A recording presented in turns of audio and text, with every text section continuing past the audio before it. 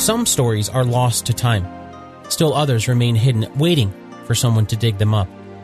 And then there are the stories that gain popularity through the books and movies that tell them. Not every story gets made into a movie, of course, but sometimes there's the opposite. Stories that are told in movies not once, but many times over. That's the kind of story that we're going to look at today. Speaking of today, looking at the calendar, today is October 8th, 2018. That means it was exactly 51 years ago today that revolutionary leader Che Guevara was captured. While some people never get their story turned into a film, there's several movies we could pick from to learn about Che. We could cover 1997's El Che or 2004's The Motorcycle Diaries, the movie named after a memoir of the real Che Guevara wrote as a 23-year-old before rising to revolutionary fame. Probably one of the more historically accurate versions of Che's life that we saw on screen was the 2008 film by Steven Soderbergh, simply called Che.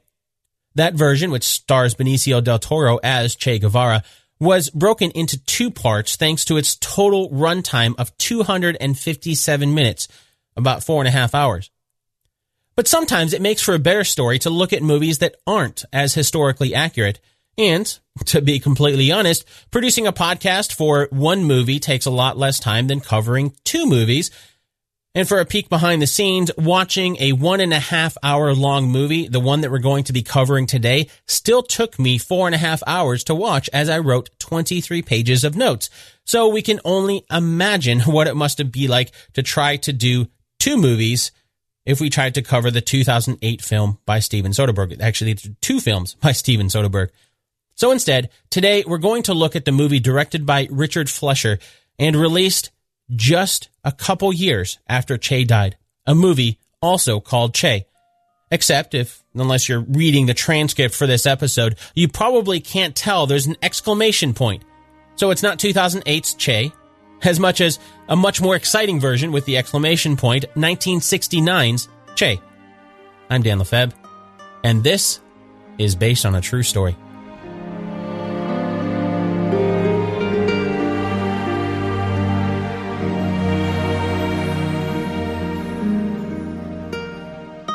Before we start our story today, let's set up our game. Two truths and a lie. If you're new to the show, here's how it works. I'm about to say three things. Two of them are true, which means one of them is a lie. Are you ready? Okay, here they are. Number one, Che Guevara was an architect before his life as a guerrilla revolutionary. Number two, unlike Fidel Castro, Che Guevara was not born in Cuba. Number three, Che was a nickname. His real name was Ernesto Guevara. Got him? Okay, now as you're listening to our story today, you'll find the two facts scattered somewhere throughout the episode, and then by a simple process of elimination, you'll know which one is a lie. And of course, we'll do a recap at the end of the episode to see how well you did. One last thing real quick. If you ever wanted to get more based on a true story, you can by helping to support the show. It's on a pay what you want model, so $1, $5 a month. It's really, the choice is up to you. And then as a way of saying thanks for your support, you'll get access to all of the bonus episodes.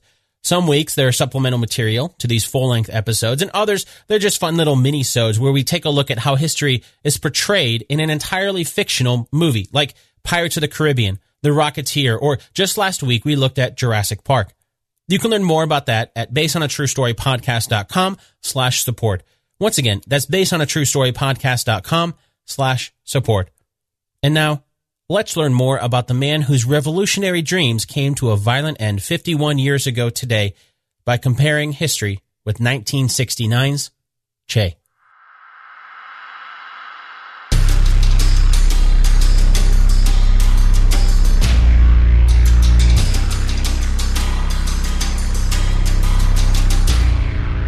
The movie begins with a close-up of Che Guevara. He's lying on a table of some sort, staring straight at the camera. Then we see, in bright red text, the credits begin. Omar Sharif stars as Che, Jack Palance as Fidel Castro. The credits stop, and around here is when you start to notice that Omar Sharif's version of Che is still staring at the screen. He hasn't blinked. Wait, is he dead? Then we hear Che's voiceover. Quote, "Whenever death may surprise us, let it be welcome if our battle cry has reached even one receptive ear and another hand reaches out to take up our arms." End quote. That is a real quote from Che Guevara, and in the movie, it's what we hear as uniformed men enter the room where Che's lying. He is dead. The men take his body and put it in a helicopter. Well, maybe in is a bit of a stretch. It's put on the side of a small chopper and then strapped down so it'll stay there during the trip. After this opening scene, we see Jack Palance's version of Fidel Castro landing on a beach. With him are a bunch of uniformed soldiers. Then, as they're walking the countryside, we see Omar Sharif's version of Che. He's sweating profusely and falling behind from the other soldiers as he's gasping for breath. When Castro scolds him for falling behind, Che jokes that he's not falling behind, he's the rear guard. As you can probably guess, with Che being alive here, the movie's taking us back in time from the opening sequence where we saw his body. However, the movie doesn't give us any sort of indication of timing for the landing on the beach. What the movie is showing here is when Fidel Castro and Che Guevara arrived in Cuba to start a revolution. Although, I highly doubt it looked like what we saw in the film. However, because the movie doesn't give any sort of indication of timing, we'll have to look through history to know when this happened. That date would be 1956. Or, more specifically, they made their way to Cuba on November 25th, 1956. But if you're like me, right around here, you're wondering, wait a minute. Why were Fidel Castro and Che Guevara arriving in Cuba together with soldiers? Were they invading? Where were they coming from? Well, the movie doesn't really mention much of Che's life before arriving on the beach, so let's take a few moments to kind of hop back to Che's early days. Che was born as Ernesto Guevara on June 14, 1928 in Rosario, Argentina. His nickname, Che, didn't come until later in life because really how much Ernesto used the word in conversation. It's sort of like saying, eh? But since Che's father's name was also Ernesto, for the sake of clarity in this episode, we'll just call the younger Ernesto Che throughout this entire episode. It's also worth pointing out that June 14th is the date on his birth certificate. Author John Lee Anderson has uncovered some facts about Che's life in his definitive biography called Che Guevara, A Revolutionary Life. And one of those was something that Che's mother, Celia, had kept secret for decades after Che's birth. He wasn't born on June 14th. He was born on May 14th. But you see, that would have meant that she would have already been pregnant when she married Ernesto, Che's father. Even though Che's parents weren't devout Catholics, there was a lot of social pressure with the very traditional Catholic believers around them, so getting pregnant before being married was frowned upon. With the help of a family friend who happened to be the doctor, Che's birthday was changed from May 14th to June 14th to cover up this little bit of information. Che had 4 siblings, 2 sisters, Celia and Anna Maria, and 2 brothers, Juan Martin and Roberto. As a child, Che developed asthma. For days on end, his asthma would come in spurts that would force him to stay home from school. During these times, it was common to either find his mother tutoring him or to find Che nose deep in another book. All of this time helped Che develop a love of reading that would become a lifelong pursuit of knowledge. It certainly helped that Che's family was a middle-class family. They didn't always have money, but they weren't nearly as poor as many people around them. That natural curiosity grew along with Che. He was 17 when World War II came to a close in 1945, and it was then that he started to realize just how poor some of the people around him were. In particular, that realization took place during a pair of long motorcycle trips. The first was a 2,800-mile trek through northern Argentina in 1950. The following year, he embarked on a longer journey with one of his friends, Alberto. We learned a bit about this in the introduction to this episode. You can read more about this in Che's diary that he kept during the trip called The Motorcycle Diaries. In 2004, that was turned into a movie from Che's diary.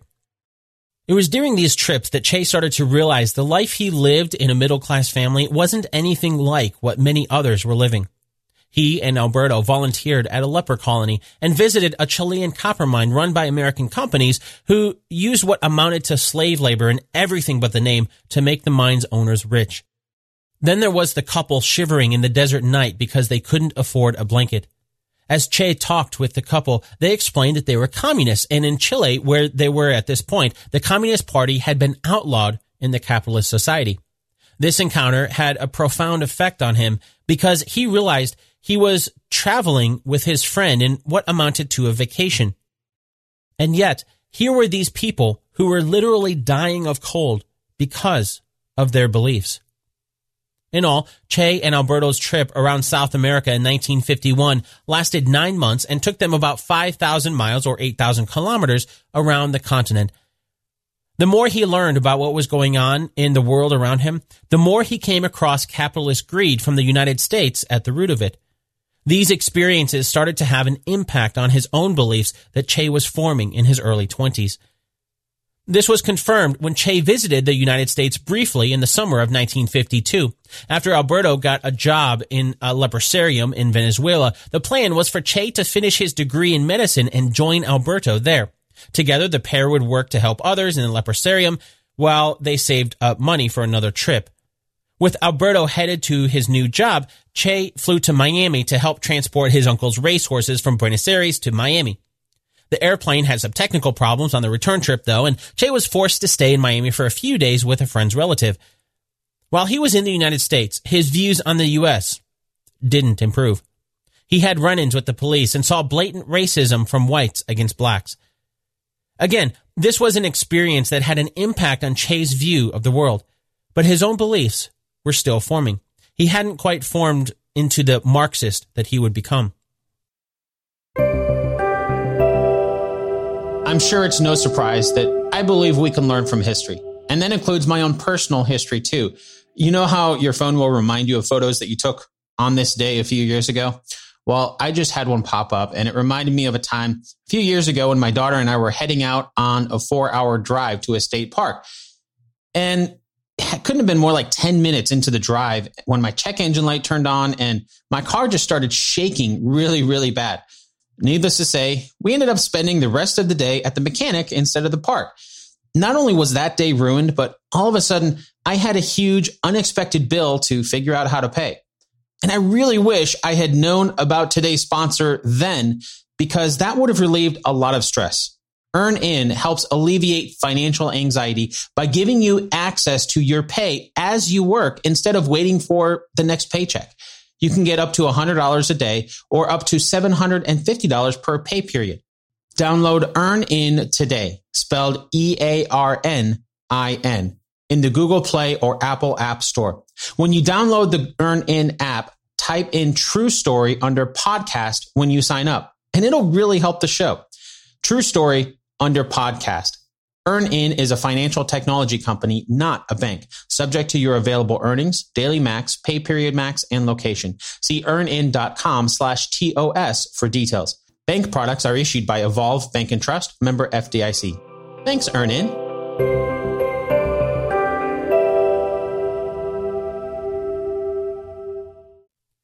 Che went back to school, officially becoming Dr. Ernesto Guevara in 1953. After graduating, Che was offered a respectable job to begin his career as a doctor doing research into allergies, something he'd already been doing during his time earning his degree. There's actually a scientific paper published in 1951 with his name on it. But Che turned down the job offer. He wanted to see Machu Picchu and travel around South America. So he did. Along with one of his friends, Che visited countries like Chile, Peru, and Bolivia. He saw a lot of things, but one thing that stuck with him was a tin mine he toured in Bolivia. The workers showed Che where the tin mine's administration had set up machine guns pointed toward the mines. They would shoot the miners and their families if they tried to leave. Those guns weren't there when Che got there, though. The miners had revolted, and by the time Che got there, the mines were run by the state. Things were better, but still not great. There were people living in absolute poverty, and there were extraordinarily wealthy people. There wasn't a lot of in between. Not coincidentally, the extremely wealthy were often the people who ran the mines the poor worked in. As Che learned, during World War II, the United States had bought up a lot of tin. That made them one of the largest holders of tin stocks in the world, which meant they could control the price of tin should they decide to start selling it off. The U.S. used this power to control the Bolivian government, which made most of their money off tin and similar mined resources. There was immense pressure from the American government for the Bolivian government to be friendly to American companies and policies. This was another moment that went into Che's bank of evidence against the United States' imperialism in Latin America. The American companies and government enjoyed controlling the low prices for the resources coming out of Bolivia, and they didn't seem to care about the poor Bolivian families who suffered at the hand of those in power to give them that price. Che continued his travels, going from Costa Rica to Guatemala as he looked for work. But he never worked consistently. In 1954, while in Guatemala, he supported himself with some odd jobs. Then, something big happened that would change Che's life. You see, around this time was the peak of the Guatemalan Revolution. That started in 1944, and in 1951, the former Minister of National Defense, Jacobo Arbenz, became president. But not everyone in Guatemala liked him. In particular, an American-run company called the United Fruit Company that had a massive impact in Central and South America as it provided fruit to the United States didn't like his politics. They lobbied to the United States government to get involved and overthrow the Guatemalan president. So they did. In June of 1954, the Central Intelligence Agency of the United States launched a secret mission to resolve the situation in Guatemala, at least as far as the interests of the U.S. were concerned. The coup d'etat resulted in President Arbenz being overthrown and put an end to the Guatemalan Revolution. That's a brief overview of those events, but as you can guess, there's a lot more to that story. But that's a story for another day. If you want to learn more about that, check out Dan Koppel's book called Banana, The Fate of the Fruit That Changed the World. For our story today, as all this political unrest took place, Che Guevara decided to take action. He started researching more and got involved in political activities, including making political-minded friends. This experience in Guatemala sparked a few key things for Che, not the least of which was his first experience with violence. This happened while Che was in Guatemala City, and the CIA-backed mercenaries bombed the city. The ground was shaking, and life-threatening explosions nearby gave Che a rush he'd never felt before. After his previous experiences, the beliefs that were forming began to solidify as he saw the effects of the U.S. involvement in the country. It was the final straw for Che. He became convinced during the Guatemalan coup that he needed to fight against imperialism, in particular the imperialism of the United States and their influence over Latin American countries. But as it turns out, the doctor from Argentina would not have a major impact on the revolution in Guatemala. In the summer of 1954, the coup in Guatemala came to an end, with President Arbenz being forced to step down. In his place, the U.S.-backed the military dictator Carlos Castilla Armas. Che saw firsthand what defeat looked like as he, and in the wake of the power change, the Communist Party was banned. Like many other foreign nationals in Guatemala at the time who had participated in the revolution, Che was forced to seek out the safety of their embassy. For Che, of course, that meant Argentina's embassy. From there, he was allowed safe passage to Mexico. The revolution in Guatemala was over for Che, but another one was about to begin. It was while he was in Mexico that Che met up with another major character to the movie, Fidel Castro. As we learned earlier, he's played by Jack Palance in the movie, while Fidel's brother, Raul, is played in a much smaller role by Paul Bertoya in the film. In truth, though, Raul was also one of the leaders of the revolution alongside his brother Fidel. Fidel and Che met one fateful night in July of 1955, and the two hit it off right away. Che would later write this in his journal. "I talked all night with Fidel, and in the morning, I had become the doctor of his new expedition. To tell the truth, after my experiences across Latin America, I didn't need much more to enlist for a revolution against a tyrant.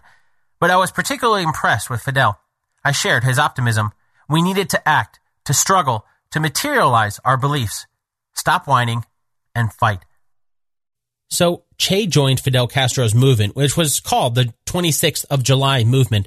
That name came about before Che was ever involved when, as a young man, Fidel Castro led an attack on the Moncada Army barracks in Santiago, Cuba.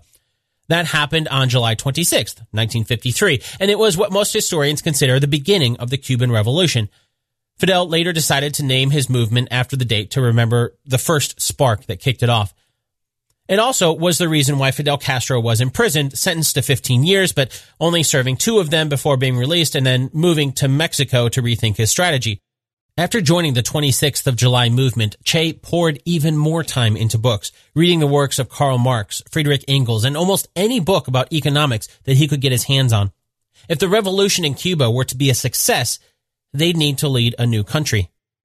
Raising a small army on November 25th, 1956, Fidel Castro, Che Guevara, and 80 other men left Mexico aboard a yacht called Granma to arrive in Cuba, which they did when they landed on December 2nd, 1956. And so, with all of that backstory, we're to the point to where we can pick back up the timeline of our movie today. The landing in Cuba is one of the first times we see Fidel and Che together in the film. Of course, we see them arriving in rafts, not the yacht. But then again, the arrival into Cuba didn't really go as planned for Fidel. They were supposed to meet up with another revolt in Santiago on the southeast side of Cuba. Near there, 100 men were supposed to be waiting for Fidel as a landing party, and together the 182 men would attack the nearby city of Manzanillo. Today, Manzanillo is in the Granma province, named after Fidel Castro's boat that landed near there. But that didn't happen. The navigator on the Granma fell overboard as they neared Cuba, forcing them to circle for a while to find him, and by the time they did, the cover of night was disappearing as the sun rose. They decided to make for the closest land. Unfortunately, they didn't see the sandbar that caused the boat to run aground, so the men were forced to leave most of their supplies on the boat as they waited the rest of the way to land. In the movie, soon after the landing, Fidel's troops are attacked by planes overhead. We hear a voiceover that explains of the 82 men that made the landing, only 16 survived. That's true, but the exact number of men who survived the attacks, it's something that varies depending on the source. Official sources say there were 12 who survived. Others say it was the 16, like the movie shows. Still others say it was 15, while still others say that there were 22, and still others say 18. So we don't really know for sure. Overall, though, most historians agree that there were probably less than 20 men who survived. Oh, and as a little side note, do you remember that part in the movie where we see Omar Sharif's version of Che choosing a first aid kit and a box of ammunition? Although I'm sure the real thing was nothing like what we saw in the movie, the gist of that actually happened. And the outcome the movie shows was true as well. Even though he was a trained doctor, Che chose the box of ammunition over the first aid kit. And then a few moments later, he regretted that decision when a bullet ricocheted and hit his neck. He pretty much assumed he was going to die. But he didn't. Those remaining men fled into the nearby Sierra Maestra mountains on the southeastern coast of Cuba. That's where they disappeared into the terrain to begin the revolution. The movie doesn't really mention who the revolution is against, but as you can probably guess, it's the person behind the attacks that began as soon as Fidel's men arrived in Cuba. And that would be Fulgencio Batista. He had been the president in Cuba during World War II from 1940 to 1944, and 10 years later in 1952, as he was trailing in the polls for a re-election, he orchestrated a coup d'etat to seize power. That happened on March 10th, 1952, about 3 months before the presidential elections were supposed to take place. Many believe the United States was behind the coup because on March 27th, just 17 days later, the United States recognized his leadership as the Cuban government. There wasn't going to be elections after all. So it was against yet another U.S.-backed dictator in Cuba that Fidel and Che's revolution was about to begin. Before we do that, though, the mention of the U.S.-backed dictator reminds me of something I wanted to mention.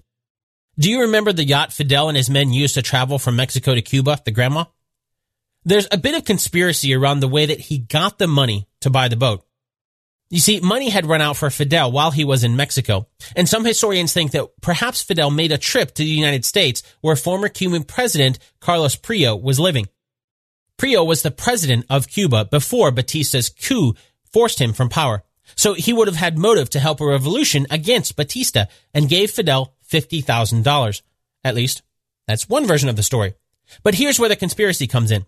At the time, the KGB had a man named Yuri Paparov involved in financing operations in Mexico. He said that the money Fidel got for his boat didn't come from the former Cuban president. Instead, it came directly from the CIA.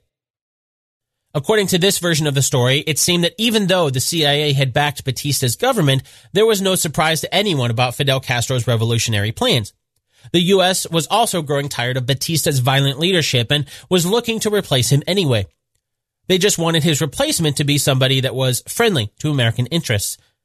It seemed the revolution was only a matter of time, so if Fidel was to be successful, the money was the CIA's way of getting on his good side early. They didn't want to lose control in Cuba, even if the regime changed hands. At least, that's one version of the story. In truth, well, sometimes we'll just have to be okay with not knowing the truth. Going back to the movie now, there's a moment where we see Che talking with Anita Marquez. She's played by Barbara Luna in the movie. As they're talking, Anita asks Che what he thinks about giving up being a doctor. Che replies with something to the effect of, giving up a doctor was easy compared to giving up everything else that he has. Then he goes on to list a few things. Most of these we've already talked about: a comfortable middle-class existence in Argentina, his friends and parents. But then he mentioned something we haven't talked about yet: his wife and children in Mexico. Even though the movie doesn't mention when this fictional conversation between the fictional character of Anita and Che takes place, we learned earlier that Che, Fidel, and his men arrived in Cuba in 1956. So that means at this point in the movie, Che Guevara would have been married to a woman named Hilda Gadea. Probably the most inaccurate part of that statement, though, comes from the movie's use of the word children. You see, Hilda and Che only had one child together, a daughter also named Hilda. We haven't talked about Hilda yet, but she met Che in 1954 while they were both in Guatemala. Hilda, who was originally from Peru, was working with President Arbenz administration. When the revolution neared its end and Arbenz left Guatemala, he and many others in his circle went to Mexico City. That's why Che decided to go there, and originally Hilda was going back to Peru. But after Che left Guatemala, Hilda was arrested. She was eventually released, but managed to make her way after the others to Mexico instead of going back to Peru. There, she met back up with Che. If I were to summarize Hilda and Che's relationship, I'd say they probably weren't soulmates.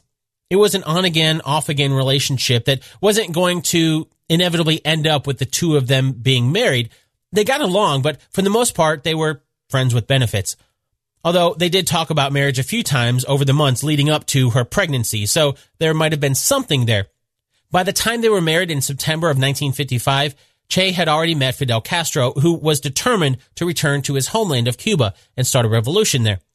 Che had decided to go with him, which meant he'd be leaving Hilda yet again, similar to how he left her in Guatemala with the assumption that she would go home to Peru. Except this time was different. Hilda and Che had their first child the day after Valentine's on February 15th, 1956. And while we're at it, let's talk about Che's other wife, because Hilda wasn't his only one. To learn about his second wife, though, we'll have to fast forward to after the Cuban Revolution to the year 1959, just for a little bit. That would be 3 years after Che went to Cuba with Fidel, leaving Hilda and his daughter behind in Mexico. Che had met Alida earlier as part of Castro's movement, and by the time Hilda followed Che to Cuba after the revolution was done, Che had already fallen in love with Alida.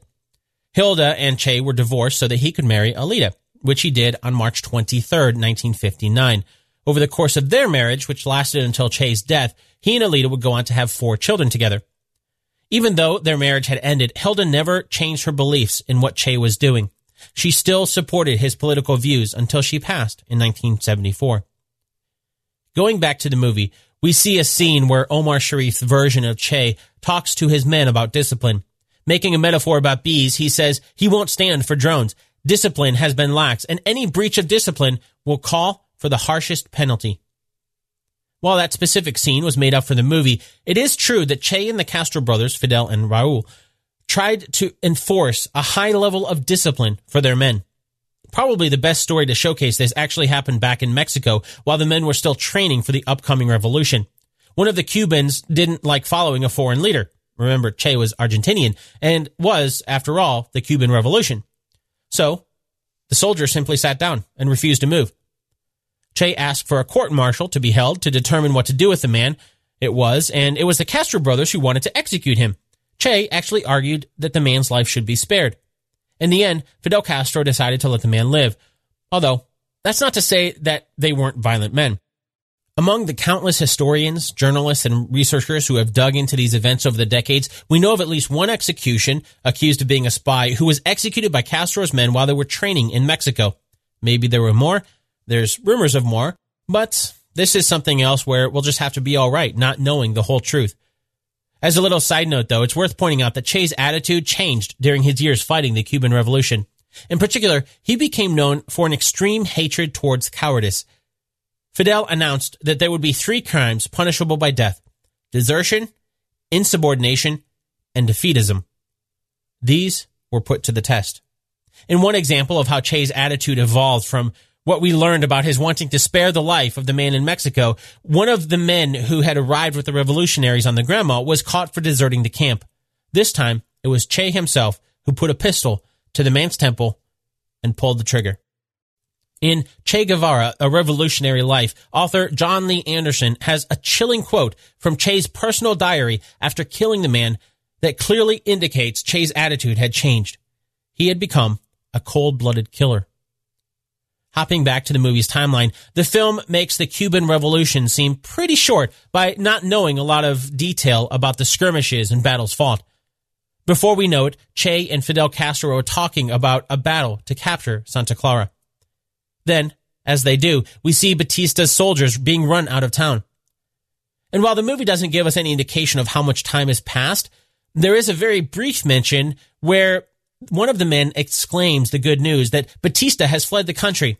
Then he says to Che, "My God, I just realized, tomorrow is New Year's Day. What a way to start the new year." As overly simplified as the movie is here, it is true that the final battle of the Cuban Revolution happened in the city of Santa Clara. For a bit of geographical context, Santa Clara is right about in the middle of Cuba. So Fidel's men captured the island starting from the southeastern side near Manzanillo, where they landed, traveling north and west to Santa Clara. The movie is also correct with the mention of New Year's, although it's not true, showing that it was all over on New Year's Eve. In fact, that's when it started. It was on December 31st, 1958, when two columns of troops, one of them being led by Che, attacked Santa Clara. Well, maybe attacked is a strong word. Before arriving in Santa Clara, Che's column of 300 men knew that they would have to face an army garrison about 40 miles or 64 kilometers outside the city. But, as it turned out, that's not where the battle took place. Before Che's men arrived, Batista's garrison deserted their positions without even firing a shot. As the sun started to set on December 31st, Che's men were on the outskirts of Santa Clara. That's when they encountered Batista's soldiers offering some resistance. And Che split his men into two columns. One went around the southern side of the city, where it met with Batista's defending forces, and the other one into the city, where they engaged soldiers whenever they encountered them. Oh, and in case you're wondering which side the people of the city seemed to be on, citizens within the city would occasionally help in the fight as they threw Molotov cocktails at Batista's soldiers. As the battle raged on, Batista ordered an armored train to be sent with reinforcements and supplies to his men who had their stronghold on the northeast side of the city. That was the destination for the train. But it never reached his men. Che's men cut it off and forced the train to take another route into the city itself. Capturing the train became a priority for Che, who knew the ammunition inside would prove invaluable to the success of the battle. To do this, Che's men used some nearby tractors to dig up the railway ahead of the train. That forced the train to derail, stopping it and making it an easy target for Che's men, and the Molotov cocktails being hurled through the windows. Before long, the 350 soldiers inside the train surrendered. After that, it didn't take long for Che's men to secure victory over Santa Clara, with the rest of the soldiers surrendering by mid-afternoon the next day, January 1st, 1959. Today, there's a national memorial called Tren Blindado, or Armored Train, near the train station at Santa Clara, marking the moment. If you remember, the movie mentioned that all of this happened on New Year's Eve, and it was announced after Batista fled the country. Well, that's not the order that it actually happened. After Santa Clara fell to Che's forces, the path to Havana was wide open. That's still about 160 miles or 260 kilometers to the northwest of Santa Clara, but the soldiers in Santa Clara hadn't put up much of a fight. Many historians believed that morale among Batista's soldiers was very low to begin with, and it seemed only a matter of time before Fidel Castro's victory would be secured. Seeing the writing on the wall, within 12 hours of Santa Clara's fall, President Batista took most of his money and fled Cuba, officially marking the end of the Cuban Revolution. Going back to the movie, after securing their victory, it's time for Fidel Castro to start leading the new Cuban government. And this is when we start seeing some conflict between Che and Fidel. There's a scene where we see Fidel Castro come into Che's quarters and complain to him that every day some ambassador lodges a formal protest in the Latin American alliance against him. Then, Jack Palance's version of Fidel lists them off, instigating a guerrilla movement in Nicaragua, financing an invasion in Haiti, shipping guns to Venezuela.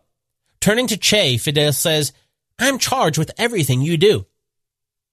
The basic gist of that is true, although the movie makes it seem like it was all Che's doing behind Fidel's back. What's more likely is that Che may have been the mastermind, but Fidel backed his friend's ideas to spread the revolution beyond Cuba.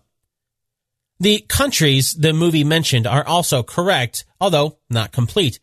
According to a now declassified document sent to the United States State Department about which countries they believe Fidel Castro's new government in Cuba was backing for their own revolutions, the countries most frequently mentioned here are the Dominican Republic, Nicaragua, Paraguay, and Haiti.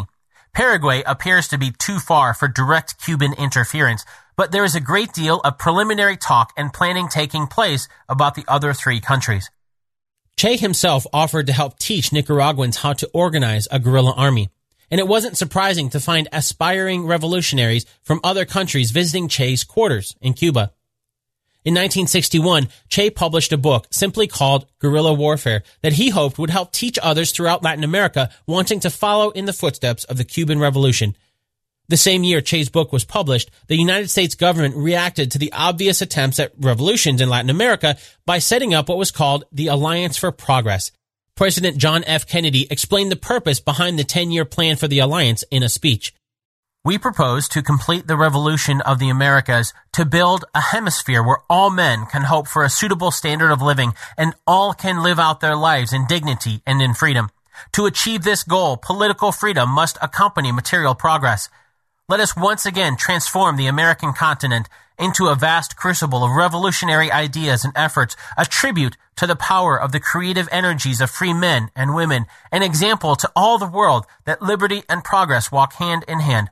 Let us once again awaken our American Revolution until it guides the struggles of people everywhere, not with an imperialism of force or fear, but the rule of courage and freedom and hope for the future of man."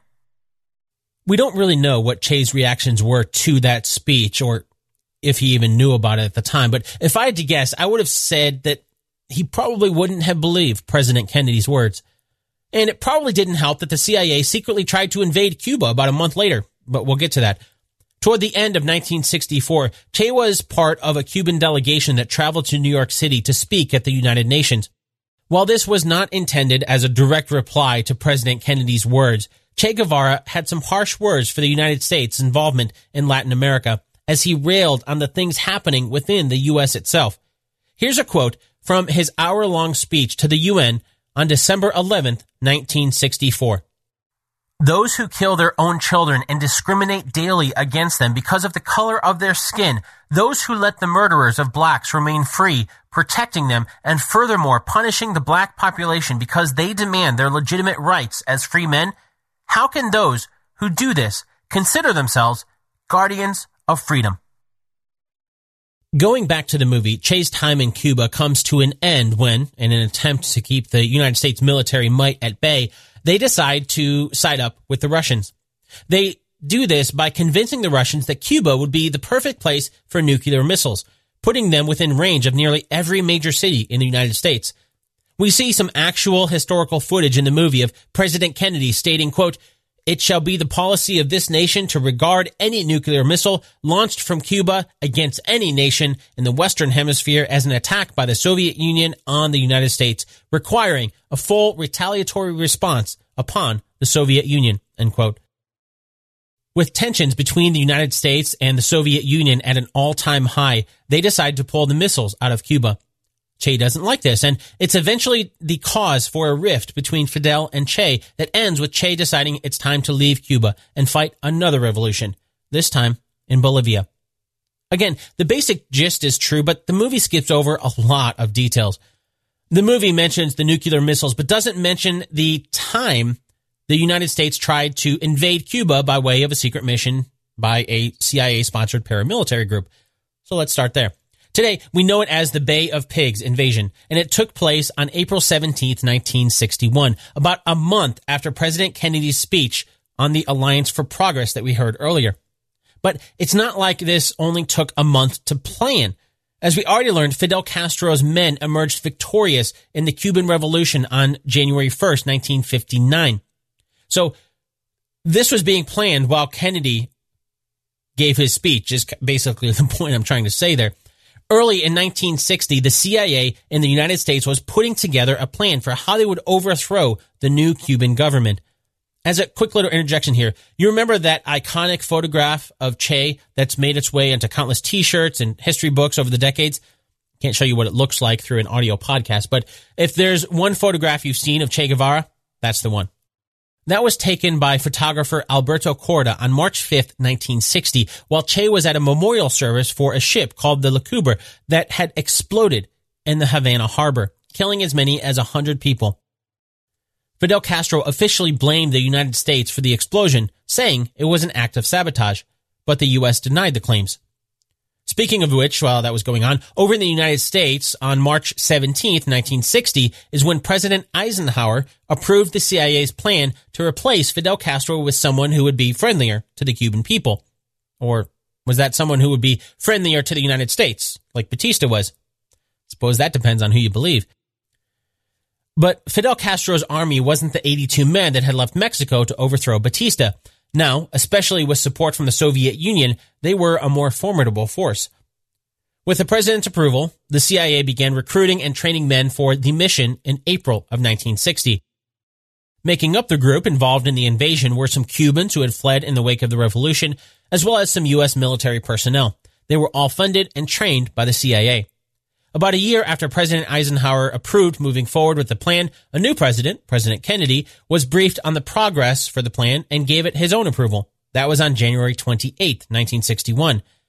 The invasion took place a few months later, in April. It began with a diversionary invasion which took place on April 15th when two airfields near Havana and one near Santiago were attacked simultaneously by B-26 bombers that had been painted to match the B-26 bombers that Fidel Castro's men had. Media picked up on this and began reporting that the attacks were from Cuban rebels who were rising up against Castro's government. Then came the real invasion a couple days later, on April 17th. 1,500 men landed on the southern side of Cuba, south of Havana. Che Guevara, anticipating the invasion, called on Cuban residents to take up arms. All of Cuba needs to resist the invaders together. A force of about 25,000 army personnel, 9,000 police, and 200,000 or so militia met the 1,500 invaders head-on. 3 days later, the invaders surrendered, causing a great deal of embarrassment for the U.S. government. It also bolstered Fidel Castro's desire to get help from the Soviet Union, since he knew the U.S. had invaded once. Will they do it again? In short, yes. Well, not the full-scale invasion that took place in April. After failing with the Bay of Pigs invasion, Operation Mongoose went into effect. The idea behind this plan was to help stage a Cuban revolt internally against Fidel Castro. To do this, more covert actions by the CIA included collecting intelligence, sabotage, and psychological warfare aimed at causing a revolt. The target date was sometime in October of 1962. But Fidel Castro's government was on high alert, and the CIA ended up deciding that an internal revolt wasn't likely. Instead, they would try for another guerrilla assault. So they began training more men in April of 1962. Not sitting idly by, Fidel's ties with the Soviet Union grew closer as the Soviets sent shipments of supplies, munitions, and military personnel to Cuba.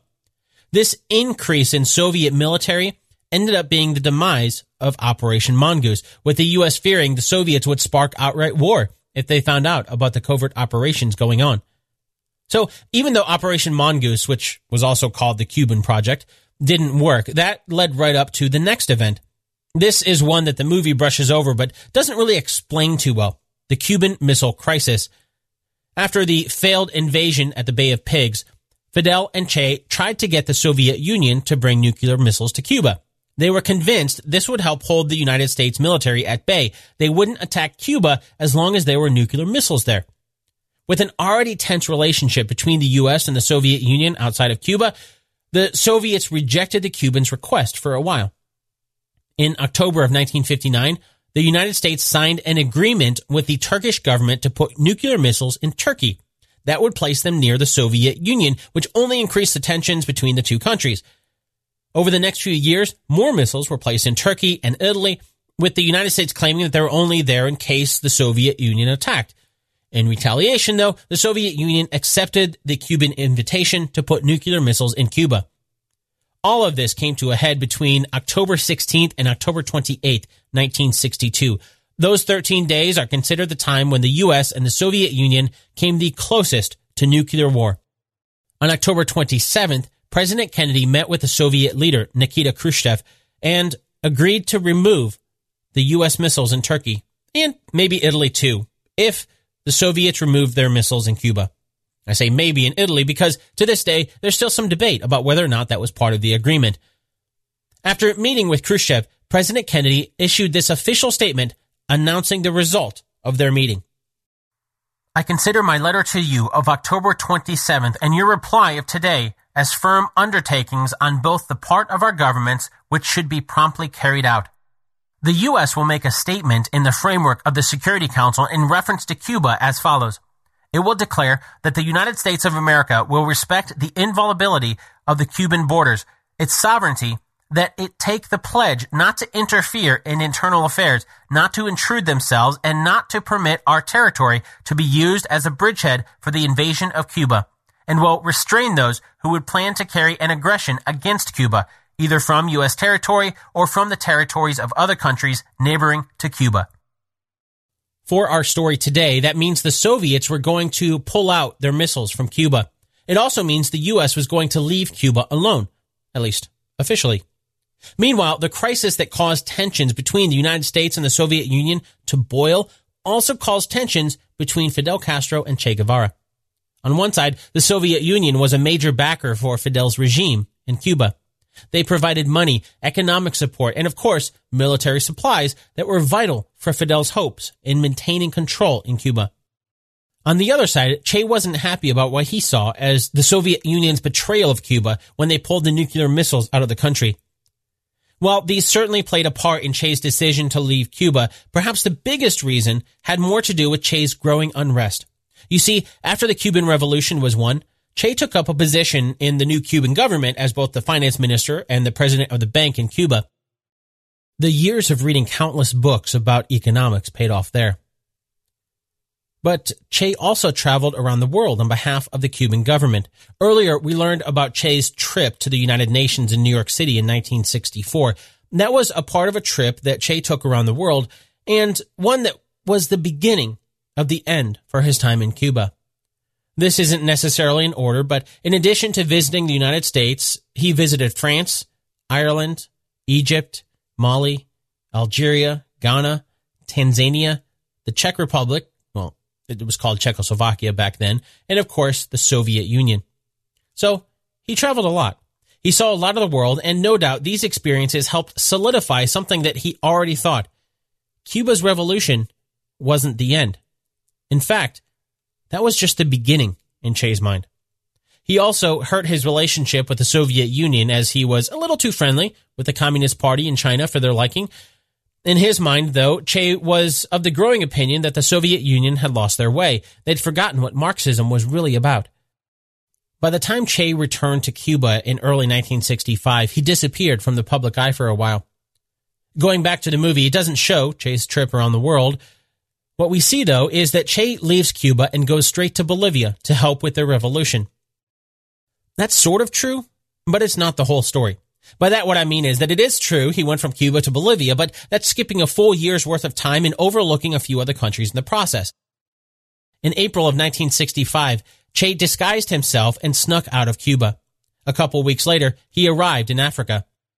He was there to help offer guerrilla training for the rebels in the Congo who had just failed to overthrow the government during the Simbo Revolution, which ended in November of 1964. Back in Cuba, while Che was in the Congo, Fidel Castro read an undated letter that he claimed Che wrote to him before leaving for the Congo, in which he said he was leaving Cuba for good.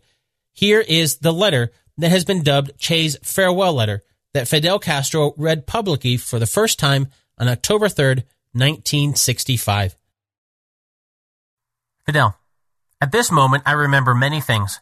When I met you at Maria Antonia's house, when you proposed I come along, all the tensions involved in the preparations.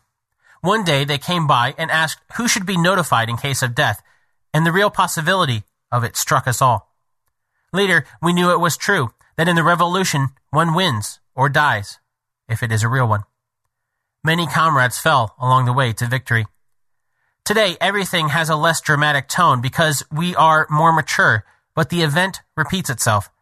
I feel that I have fulfilled the part of my duty that tied me to the Cuban Revolution in its territory, and I say farewell to you, to the comrades, to your people, who are now mine.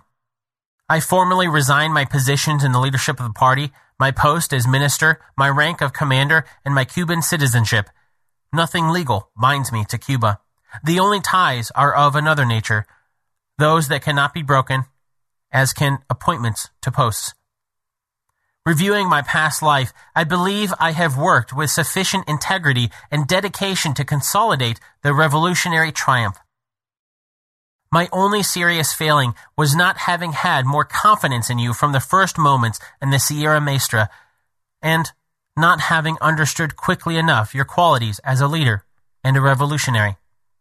I have lived magnificent days, and at your side I felt the pride of belonging to our people in the brilliant yet sad days of the Caribbean missile crisis. Seldom has a statesman been more brilliant as you were in those days. I am also proud of having followed you without hesitation, of having identified with your way of thinking, and of seeing and appraising dangers and principles. Other nations of the world summon my modest efforts of assistance. I can do that which is denied you due to your responsibility as the head of Cuba, and the time has come for us to part. You should know that I do so with a mixture of joy and sorrow. I leave here the purest of my hopes as a builder and the dearest of those I hold dear. And I leave a people who received me as a son. That wounds a part of my spirit. I carry to new battlefronts the faith that you taught me, the revolutionary spirit of my people, the feeling of fulfilling the most sacred of duties, to fight against imperialism wherever it may be. This is a source of strength, and more than heals the deepest of wounds. I state once more that I free Cuba from all responsibility except that which stems from its example. If my final hour finds me under other skies, my last thought will be of this people, and especially of you. I am grateful for your teaching and your example, to which I shall try to be faithful up to the final consequences of my acts. I have always been identified with the foreign policy of our revolution, and I continue to be. Wherever I am, I will feel the responsibility of being a Cuban revolutionary, and I shall behave as such. I am not sorry that I am leaving nothing material to my wife and children. I am happy it is that way. I ask nothing for them, as the state will provide them with enough to live on and receive an education. I would have many things to say to you and to our people, but I feel they are unnecessary. Words cannot express what I would like them to, and there is no point in scribbling pages. With that letter, the world found out that Che had left Cuba.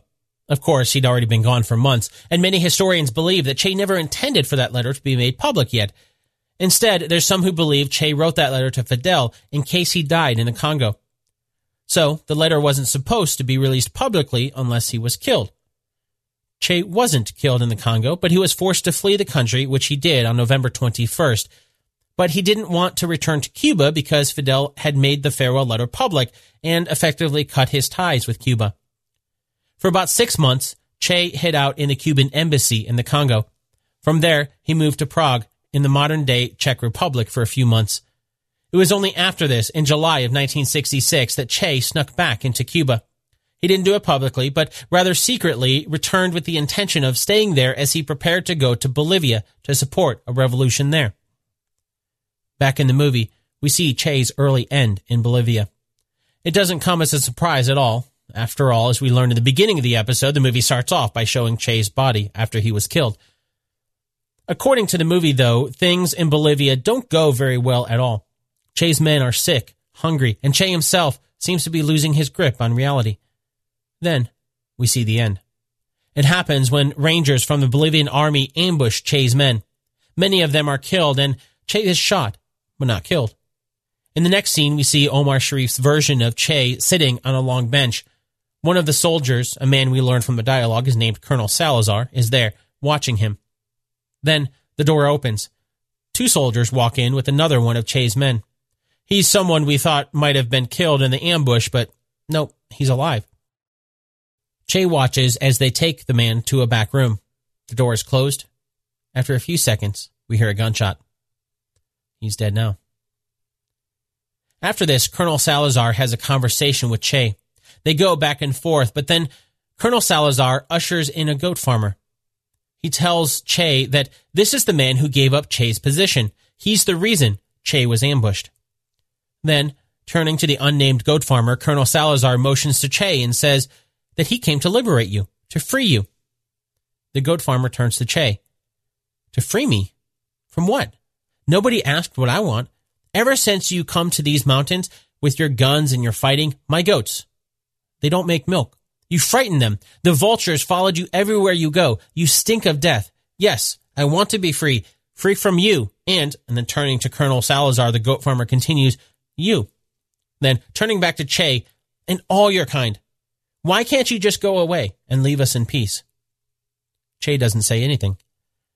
After a moment, he gets up and silently walks over to the back room where the other soldier was taken earlier.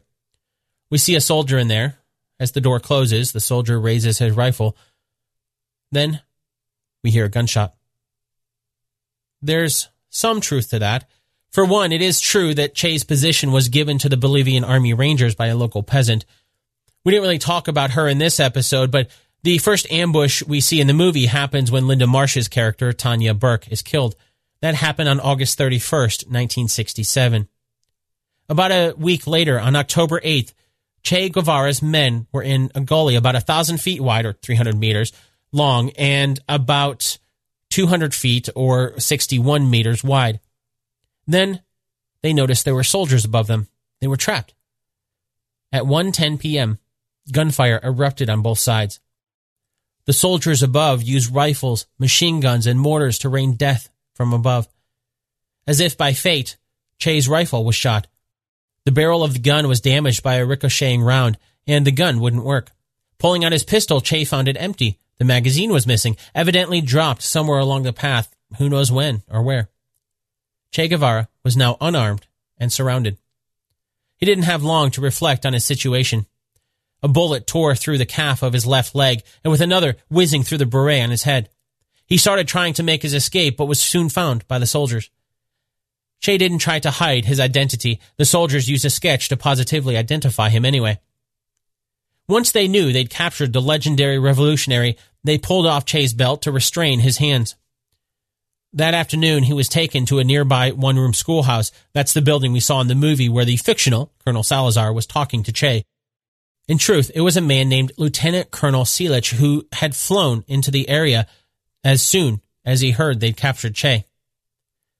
At about 7:30 p.m., with Che bound on the dirt floor of the schoolhouse, Silic radioed his commanders for orders. While he waited to hear what to do with him, that's when he had a conversation with Che, sort of like what we saw happen in the movie. In their discussion, Che seemed to be depressed. He was defeated. Silic asked why a foreigner like Che was fighting for Bolivia. When Che talked about how the peasants in Bolivia were living in a horrible state, they're living in such a state of poverty that they're living like animals with little to no clothing, food, or a place to sleep. They've been abandoned by their government. And things are better in Cuba? Asked Silic indignantly. There's poverty in Cuba, Che admitted, but they have hope for progress. In Bolivia, the people are born, live, and die without any improvements in their lives. There is no hope. Their conversation continued, which Silic documented as a 45-minute chat, after which they spent most of the night reading the diaries that Che had on them when they captured him. The next morning, two men arrived where Che was being held at La Higuera. One of them was the Bolivian Colonel, Joaquim Anaya, while the other was a man named Captain Ramos. That wasn't his real name, though. He was actually a CIA agent named Felix Rodriguez. For a few hours on the morning of October 9th, the newcomers questioned Che. They didn't get much information out of him. According to Felix's records on Che's state, he said Che had matted hair, ripped clothing, and no boots, only leather moccasin-looking devices that were caked in mud. At one point, Che asked Felix a question. From his accent and knowledge about what had happened in Cuba, he had determined that Felix was not from Bolivia. Felix admitted he was one of the CIA agents trained as a part of the Bay of Pigs invasion. Che's response was simple. Huh. Then, at 12:30 p.m., Lieutenant Colonel Selich got the new orders he was waiting for. He was told to, quote, proceed with the elimination of Senor Guevara, end quote. Felix tried to delay the order. The CIA wanted to keep Che alive and in custody so they could gather information from him. But the Bolivian president himself had issued the order. After stalling for as long as he could, without success, the time came. One of the soldiers who had been in the firefight with Che the day before was chosen to be the executioner.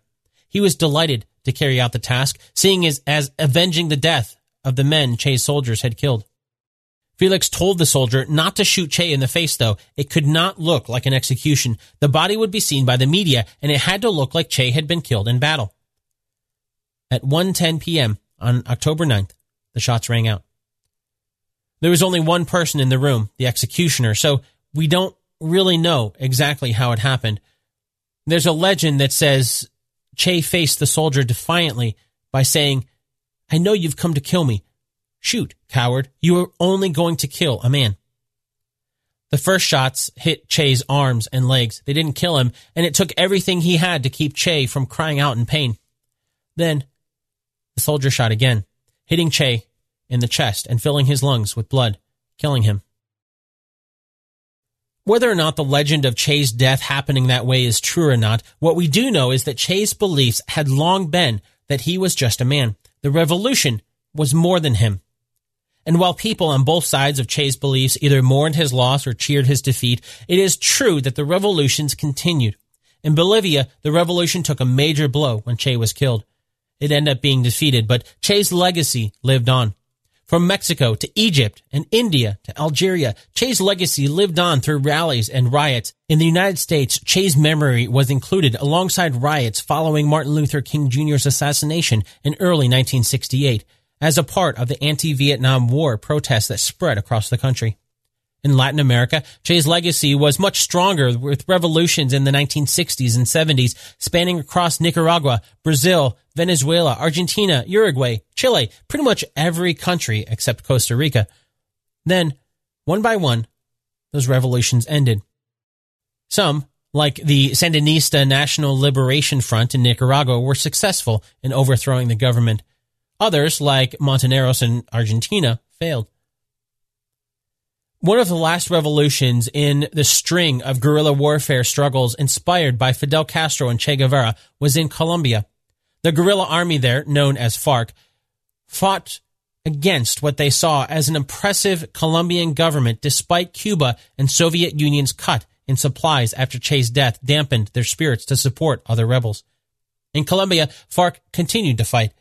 Over the years, their numbers dwindled even when their spirit did not. All of that came to an end in a historic moment, a peace deal that was signed between the Colombian government and FARC, the last guerrilla army from Che's era.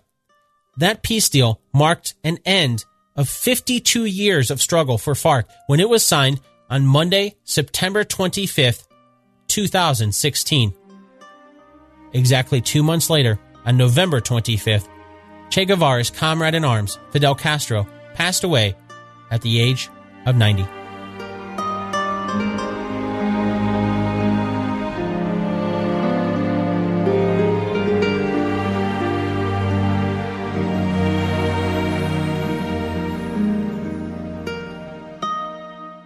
This episode of Based on a True Story was written and produced by me, Dan Lefebvre. If you want to learn more about the life of Che Guevara, I would highly recommend the biography of John Lee Anderson that is considered to be one of, if not the best biography on Che's life. It's called Che Guevara, A Revolutionary Life, and I'll make sure to include a link to that and plenty more resources for you to start learning more about Che's life and events surrounding it over at basedonatruestorypodcast.com. Okay, now it's time for the answer to our 2 truths and a lie game from the beginning of the episode. As a refresher, here are the 2 truths and 1 lie. Number 1. Che Guevara was an architect before his life as a guerrilla revolutionary. Number 2. Unlike Fidel Castro, Che Guevara was not born in Cuba. Number 3. Che was a nickname. His real name was Ernesto Guevara. Did you find out which one is a lie? The lie is number 1. While Che Guevara's life before the Cuban Revolution included a lot of odd jobs, professionally speaking, he was trained as a doctor. I don't know if you could say he had a career as a doctor since he decided to join Fidel Castro's July 26th movement, but he did serve as the doctor for Fidel's men. So, in that way, his dreams of being a revolutionary doctor came true. And that brings us to an end of our story today, but there's always more history to learn. If you've already listened to all 100 or so of the past episodes of Based on a True Story and are looking for something new to listen to, check out some of the minisodes by becoming a producer for Based on a True Story. Supporting the show costs as much or as little as you want. There's no tiers or anything. It's strictly a pay-what-you-want model, and by signing up, you'll get exclusive access to bonus episodes looking at how history is portrayed in fictional movies like Back to the Future, The Rocketeer, and Tomb Raider, just to name a few. To grab those, sign up to be a producer over at basedonatruestorypodcast.com/support. Once again, that's basedonatruestorypodcast.com/support. Thanks so much for listening, and I'll chat with you again really soon.